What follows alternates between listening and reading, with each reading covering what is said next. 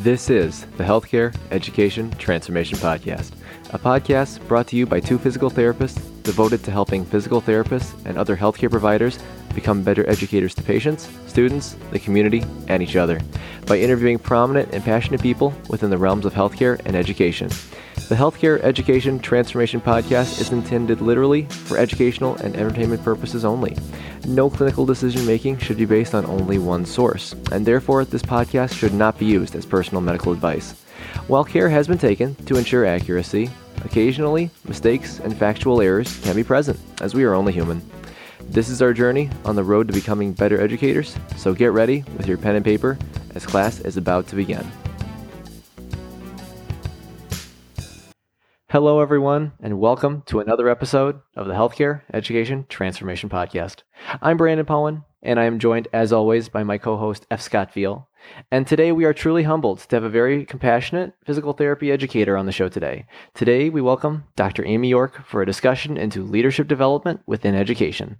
Now, I had first heard about Amy through Alan Frenenall when we were in the early planning stages of this podcast. And for those who don't know who Alan is, he is the Chief Operating Officer within the Institute of Clinical Excellence. Amy is an ABPTS board-certified neurologic clinical specialist and an APTA Advanced Credentialed Clinical Instructor. She has co-developed a continuing education course on vestibular rehab and has provided post-professional education on a national basis. Her professional affiliations include the American Physical Therapy Association and Michigan Physical Therapy Association. Amy's teaching areas include evaluation and treatment of patients with neurological disabilities. Her research interests include topics regarding teaching and learning in graduate education, interprofessional education, and measures of physical performance. She is currently an assistant professor and now soon to be associate professor as of September 1st at the University of Michigan Flint DPT program. Now, thanks so much, Amy, for all of your help with the podcast, your service to the PT profession, and for coming on the show today. And now I realize that there was a lot that I didn't mention about what you've done throughout your career as I kept your bio brief, but was there anything that you'd like our listeners to know about you that I didn't mention in the intro? Yeah, thank you so much for that wonderful introduction. Just to give people a little idea, I have worked in acute care, outpatient home care, and now I find myself in the academic setting. And I've been there for the last 9 years. And I still do a little bit of clinical practice on the side. Really, almost all of my experience has been working with patients who have neurological diseases and disorders. And I have held leadership positions, formal leadership positions in both the acute care and the home care settings. And I think just personally, I've actually been married almost 24 years to my high school sweetheart, and we have two boys who are 13 and 15 years old. So I feel like I have a very full life, both professionally and personally. Awesome, Amy. We brought you on the show today to discuss leadership because, we felt that leadership is a very essential quality to have, and there's so many different definitions and views on this topic. But what do you think about when you hear someone say leadership? When I hear the word leadership, I envision people that I have known in my life who have demonstrated certain characteristics. So I think of certain family members, I think of teachers. So I think of someone who is passionate, someone who has a lot of drive, but yet is humble, someone who has a vision, and a person who inspires me to be the best that I can be. And all in all, this is a person who has very strong communication skills, both verbally and non-verbally, right? That's how they engage me. That's how I know that they're passionate and how I know that they're driven and that they share their vision. And I believe that commonly when people think about leadership, they think of it as a position versus a characteristic. And for me, leadership is just more about skills, and it is different than management. It's much more than being able to, organize a staff schedule. It's much more than that. It's this bigger picture. Yeah, Amy, to that point, I feel like, one of the things that I've noticed in my 10 years of practice is, leaders are not actually out in front leading. They're creating more leaders to come with them. It seems like it's not, you're not the one person leading the charge. You're literally making people better at what they do. Yeah, I couldn't agree more. And that type of thinking really goes with this idea of like transformational leadership, right? That the two of us together are able to do bigger and better things than if each of us did it by our own. So I couldn't agree with you more. And that really goes to how students can view themselves as leaders, that in a position where they don't really have a lot of power, yet they can really have the opportunity to really demonstrate leadership. Absolutely. We just had a couple of people on the podcast not too long ago that were DPT students who are doing their own podcasts and who are really leading the charge, for their upcoming generation of physical therapists. And, I cannot commend them enough, because it's just, I didn't have that kind of drive when I was a student. I was just trying to survive, So to see these young students doing as much as they are at this level in the game is amazing. And it's a good testament to what's to come, I think. Yeah, for sure. And with those guys too, it's amazing, of how really what they're trying to do. They're not trying to work for themselves. They're trying to really work for others and for their profession, and just having that selfless component of it to really transform and change others in that regard and make a difference is truly, at least in my opinion, that's a true definition of, at least part of my definition of a leader as well. So I think that was a good point, Scott. Amy, with your experience in the realm of education and kind of looking at it from a 30,000 foot view, do you think you could give our listeners an overview into how leadership development currently is in higher education, and specifically healthcare higher education? When I think about leadership development in higher education, it's really provided in numerous methods. And so opportunities would exist both within and outside of your academic institution, as well as within and outside of your professional organization. So for example, within the physical therapy profession, the American Physical Therapy Education and Leadership Institute, so they call it ELI, Education Leadership Institute Fellowship, is really this shared collaborative between the American Council of Academic Physical Therapy, the education section, the PTA educator special interest groups, and the APTA. And ELI is this program. It's a year-long blended program, both online and on-site, that's really intended to develop the leaders in physical therapy education who can function in this changing environment. And it's intended for new or want to be physical therapist and physical therapist assistant program directors. So that's one thing within our profession. The education section also provides a new faculty development workshop that really helps new faculty understand their roles and responsibilities. And why that doesn't necessarily direct leadership, I think it does really help faculty, particularly physical therapy faculty who weren't trained to be faculty. We were trained to be physical therapists. So that transition from the clinic to the classroom and really kind of understanding and feeling more confident about what your roles are. And I think for me, when I think about leadership development, the more that you know about yourself, the better leader that you will be. So yeah, those are a couple examples within our organizations. Outside of our professional organizations, I would always tell people to look for opportunities that are named fellowships. So for example, I recently attended something called Train the Trainer, and it was an interprofessional faculty development program. And the intention of this program is to prepare faculty who teach in health professions to lead IPE efforts and really promote interprofessional team-based care. So it's this idea that they're developing leaders who can lead IPE across kind of the learning continuum, not only in classroom, but also in clinical and community sites. Wow, Amy, I'm so glad we had you on, because I didn't even know about these things. And these are actually legitimate things that I would seriously be interested in, because, Brandon, when he reached out to me for this podcast, I think a good portion, and we've mentioned it before, but a good portion of the reason we did this is to learn about what direction we want to head in educationally. I'm working on my educational doctorate and I'm working on my dissertation, and I don't even know where I want to go with that and what direction I want to head. So to have these opportunities and possibly do some sort of leadership training or mentorship or fellowship is, sounds like just absolutely amazing opportunities. So I'm really glad those things are even out there, because like I said, that's something I didn't even know about. Yeah, for sure. And, I'm going to have one more follow-up question kind of to that. I know you're kind of talking about leadership development within higher education, but I'm kind of curious from your perspective as an educator, what are your thoughts on within leadership development in DPT programs? Yeah. So when you think about leadership development in physical therapy programs, right, traditionally students that enter a PT program are extremely driven, high-performing students.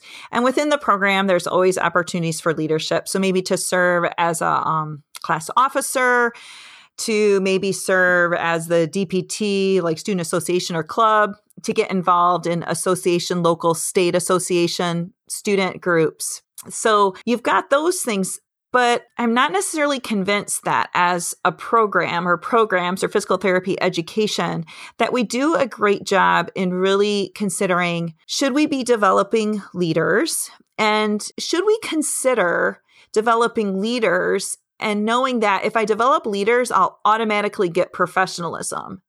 But just because I try to promote professionalism doesn't mean that I will develop leaders. So kind of chicken, egg, chicken thing. When I think about even our vision statement and how it starts with the word transform, if we really want to transform society by optimizing movement, we really should look to thread leadership development throughout the entire program. Because in order to meet that vision, we're going to need transformational leaders, and we're going to need to really change what is happening. Yeah, for sure. It's like not just focusing on professional, but personal development as well, because professional knowledge, that's not necessarily going to carry over to our patients. Like if I know all the skills in the world, it doesn't matter if that patient doesn't respect who I am as a person.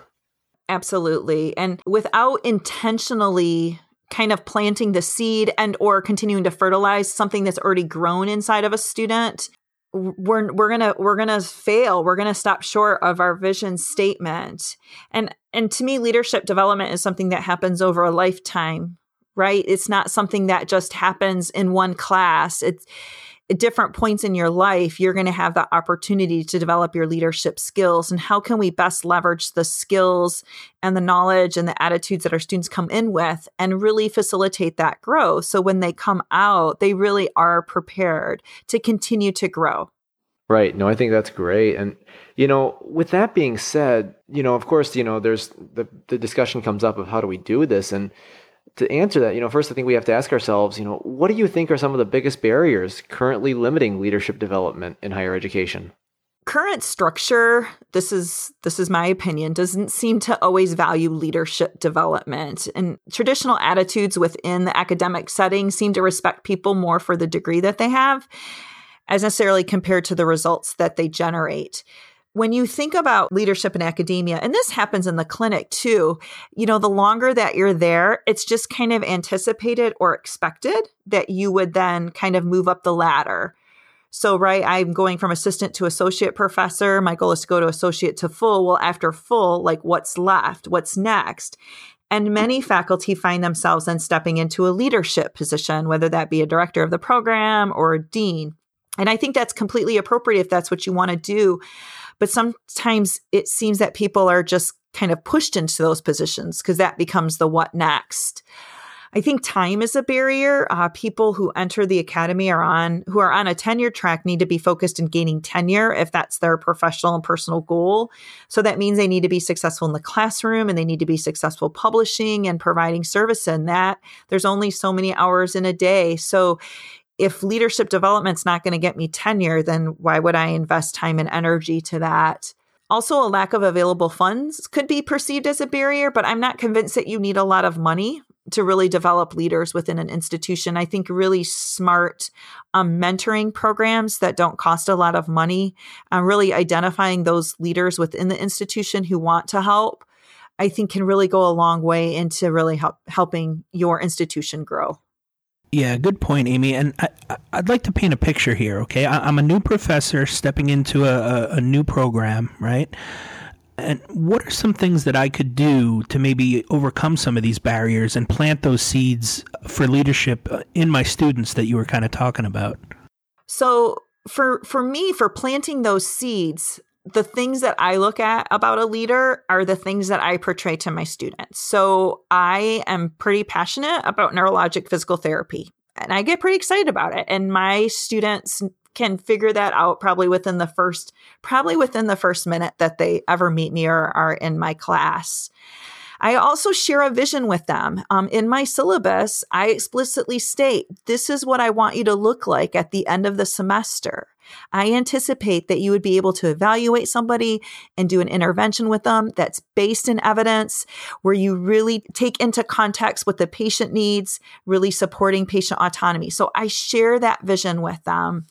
I try to model behaviors. I try to model humility. I don't always have the right answers. I don't.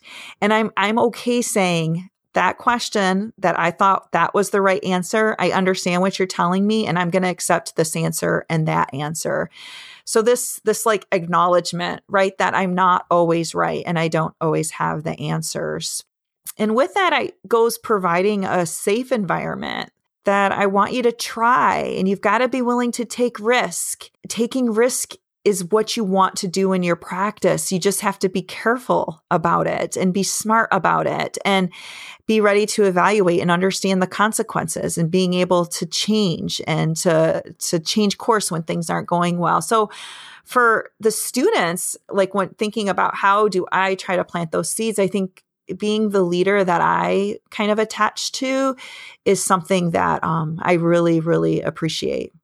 Cool. So kind of still being in that role, and now that we're kind of looking at it, in terms of from the professor to the student, but what if I'm in that new professor role and I want to change it more in terms of other faculty and staff, or how the university is overall, the program's overall doing it? What are some strategies or some things that you think would be effective to help plant the seeds and facilitate it in that regard?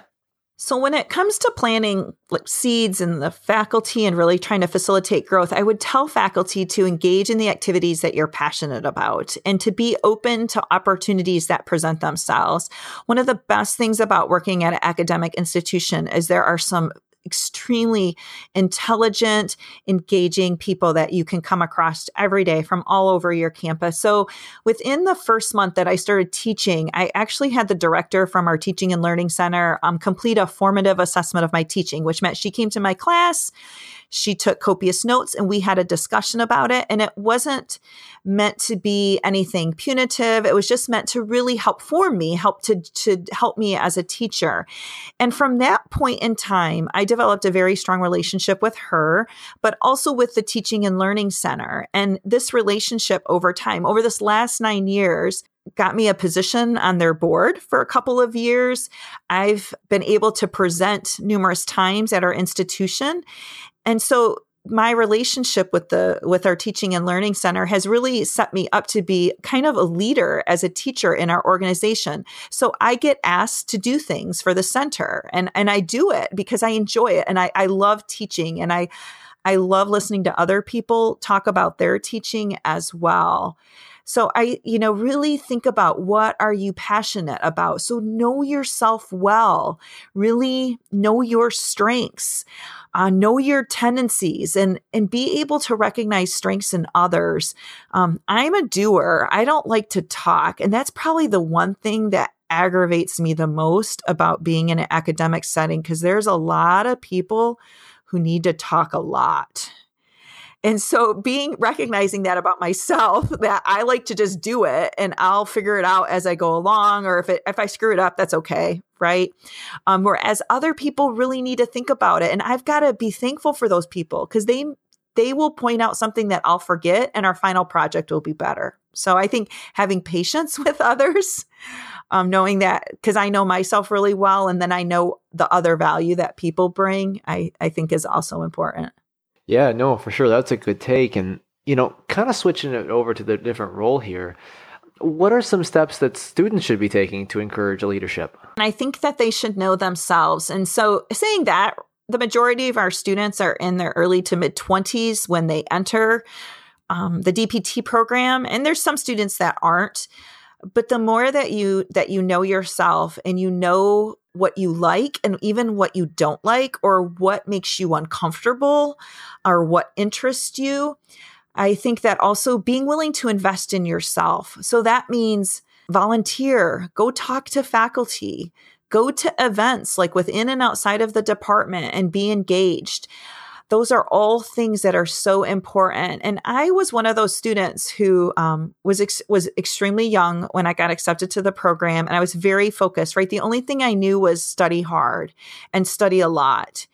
And so, when I entered the program, that's what I continued that's what I continued to do. And I was successful with that. However, I was less likely to volunteer for a student position within our state organization. And I was less likely to serve as a graduate student research assistant with a faculty, right? Because I had my own self-doubts that there's no way that anybody would want to hire me. Why would they want me? Amy Yorke. I'm not smart enough. I'm not good enough. And we are our own worst critics. And so when students make an effort to come talk to me, and this recently happened, I got an email from an undergraduate student who'd got my name from a student who's entering our program. And I'm like, yeah, I'll talk with you. And, I just want to know a little bit more about you and, what characteristics you have, that would make you somebody that I would want to see. Yeah, I'd love for you to work with me on this project. And we had a great conversation, and I ended up hiring him. And I just thought that was just fantastic that he did that. And I do think that there's gender differences. So for me, being a female, I think I'm very, very sensitive to commonly males will be more likely to be that assertive. And I recognize it's a bias of mine. So I'll just say that females don't always do that. And I want to be supportive of both males and females to recognize that they can do it. You can do it. You got to try. You have to be able to say, you know what? I'm okay being uncomfortable. Right. Wow. Yeah, that is great advice. It's the old got to get comfortable being uncomfortable. Yeah, especially in the field of physical therapy, right? Absolutely, man.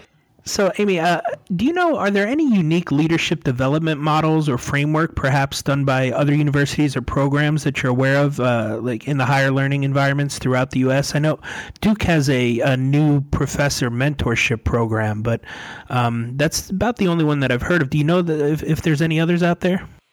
Yeah, within our institution, we do have like a new faculty mentoring program as well. So I do think within faculty development, that's a common thing that you'll see.